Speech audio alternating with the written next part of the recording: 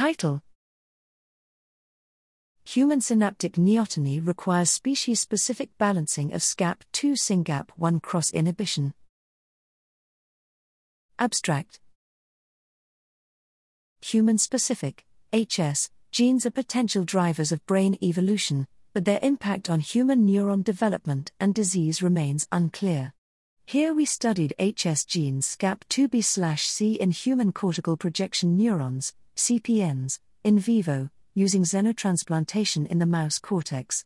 Downregulation of SRGAP2-B/C in human CPNs greatly accelerated synaptic development, indicating their requirement for human-specific synaptic neoteny. SRGAP2-B/C acted by downregulating their ancestral paralog SRGAP2A, thereby upregulating postsynaptic levels of SYNGAP1, a major intellectual deficiency/autism spectrum disorder, ID/ASD, gene.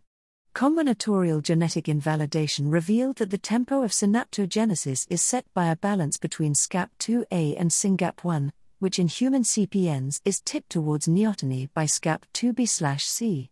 Our results demonstrate that HS genes can modify the phenotypic expression of ID/ASD mutations through regulation of synaptic neoteny.